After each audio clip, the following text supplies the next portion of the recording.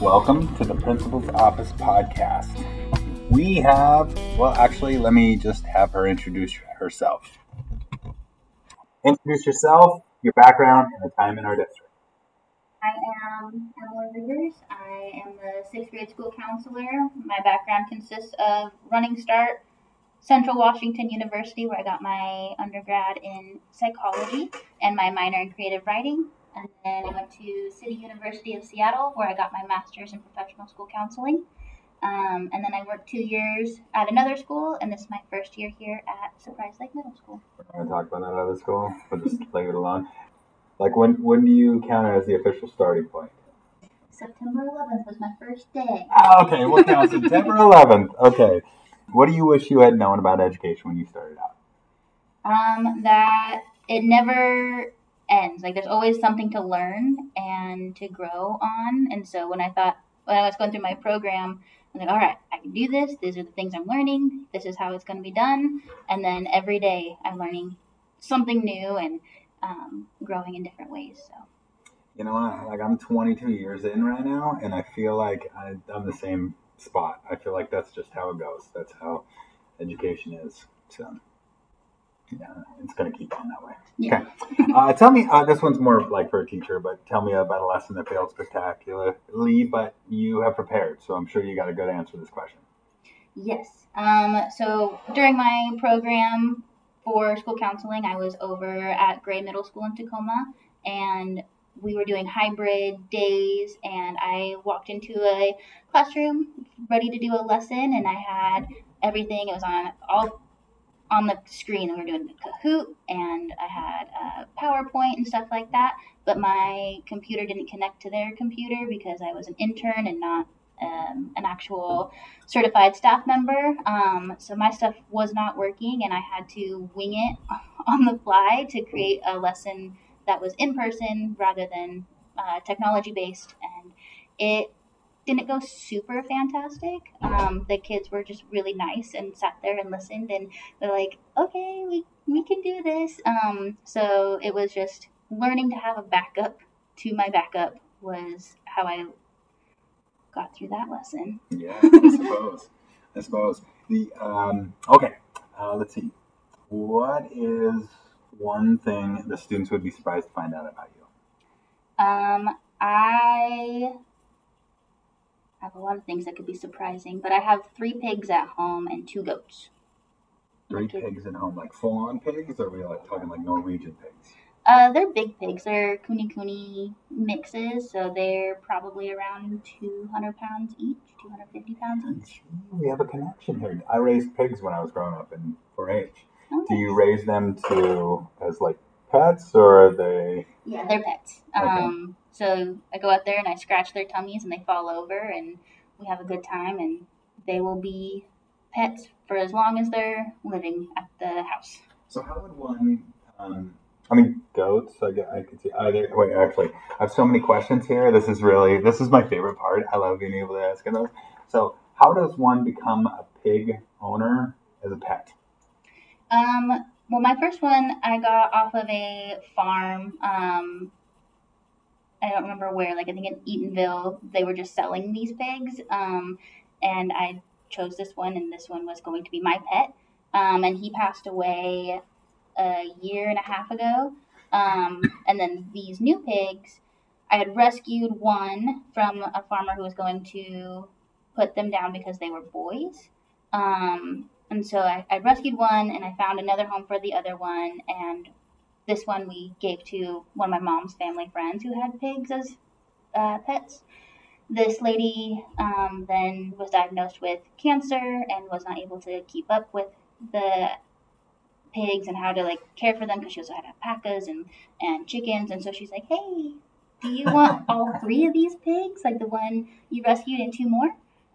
So now we have all 3 of them. We have Henry, Appa, and Zuko. Pigs are such good. They got good character. They're so smart. I taught my first one sit, stay, and then he had preferences for foods, and I had to peel the banana and give him the peel and then the banana. He's very particular. Really? That's so fun. Yeah. That's so fun. And You said that you actually, you know what? I'm digging way too into the pig thing. I know this is very interesting. I guess suppose I can do that at another time. Let's see. What inspires you to come to work every day? What Uh, inspires you to leave your pigs and come to work every day? that is a good question. It's just the fact that I can be like the thought, not the fact, but the thought that I can be that one person in somebody's life that made a big difference. Whether that's saying yes, you can do this, and everybody's been like telling them that they can't, and I'm that one person that says you can, and then later in life they're like, oh my goodness, my sixth grade school counselor said I could do this, and look at me now. So just that future vision of somebody looking back and saying, you know what, that person made that difference in my life, and I want to be that person. That's, you know what? That is, I love that. I like they. There's a quote out there. It's important every day. There's a lot of responsibility at the same time. I think of that every interaction that I have with every single student all day long is because sometimes you never know when you're going to say that thing that they're going to remember for the rest of their lives, or it's something that you're having what you think to be a profound conversation with a kid, and it's just going to blow in one ear and one out the other. So that's responsibility, but it's a good responsibility to have. Okay. When was the last time you learned something brand new? I've been learning a lot of brand new things in this job, like the policies and procedures and everything like that. But outside of work in general, I am learning American Sign Language. So the other day I learned some different school signs, like now that I don't remember it, it was like history and geography, like just like classroom signs that were interesting. Wow. So what possessed you to go learn American Sign Language? I've always wanted to learn it.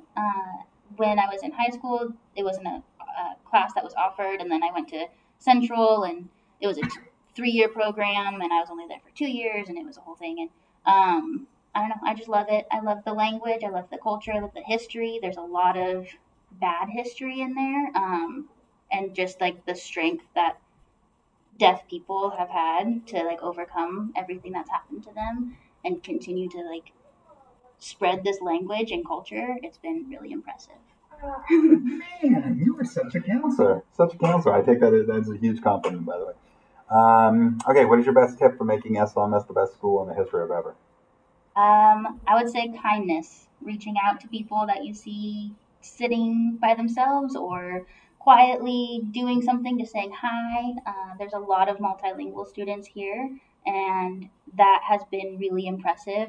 When I was in the connections classes, and Mrs. Min would say, raise your hand if you know more than one language, and most of the class was able to raise their hand. I was like, I love that. Like I want to be able to raise my hand like that too, but that also comes with a lot of fear and anxiety, and I like thinking that to make it like the best place ever would be to say hi to each other and So connect. simple, so effective. Just the same way that you were talking about how we can say something that can impact a kid's life or their entire life. Like another classmate too can too, and so they can take the time to just be kind and say hi. Right. Right, man. Gosh, I like you. Emily Rivers, you could stay here for a while. All right, if you could turn back time and tell your middle school self something, what would it be? Probably to try new activities. I was very much so in my classes, and then I went home and I didn't do anything after school. I was in a couple of plays and musicals, but like as a side character or as the background person, the person doing like the tech and stuff. But to like try out a club or try out a sport and like explore different things and make connections that way.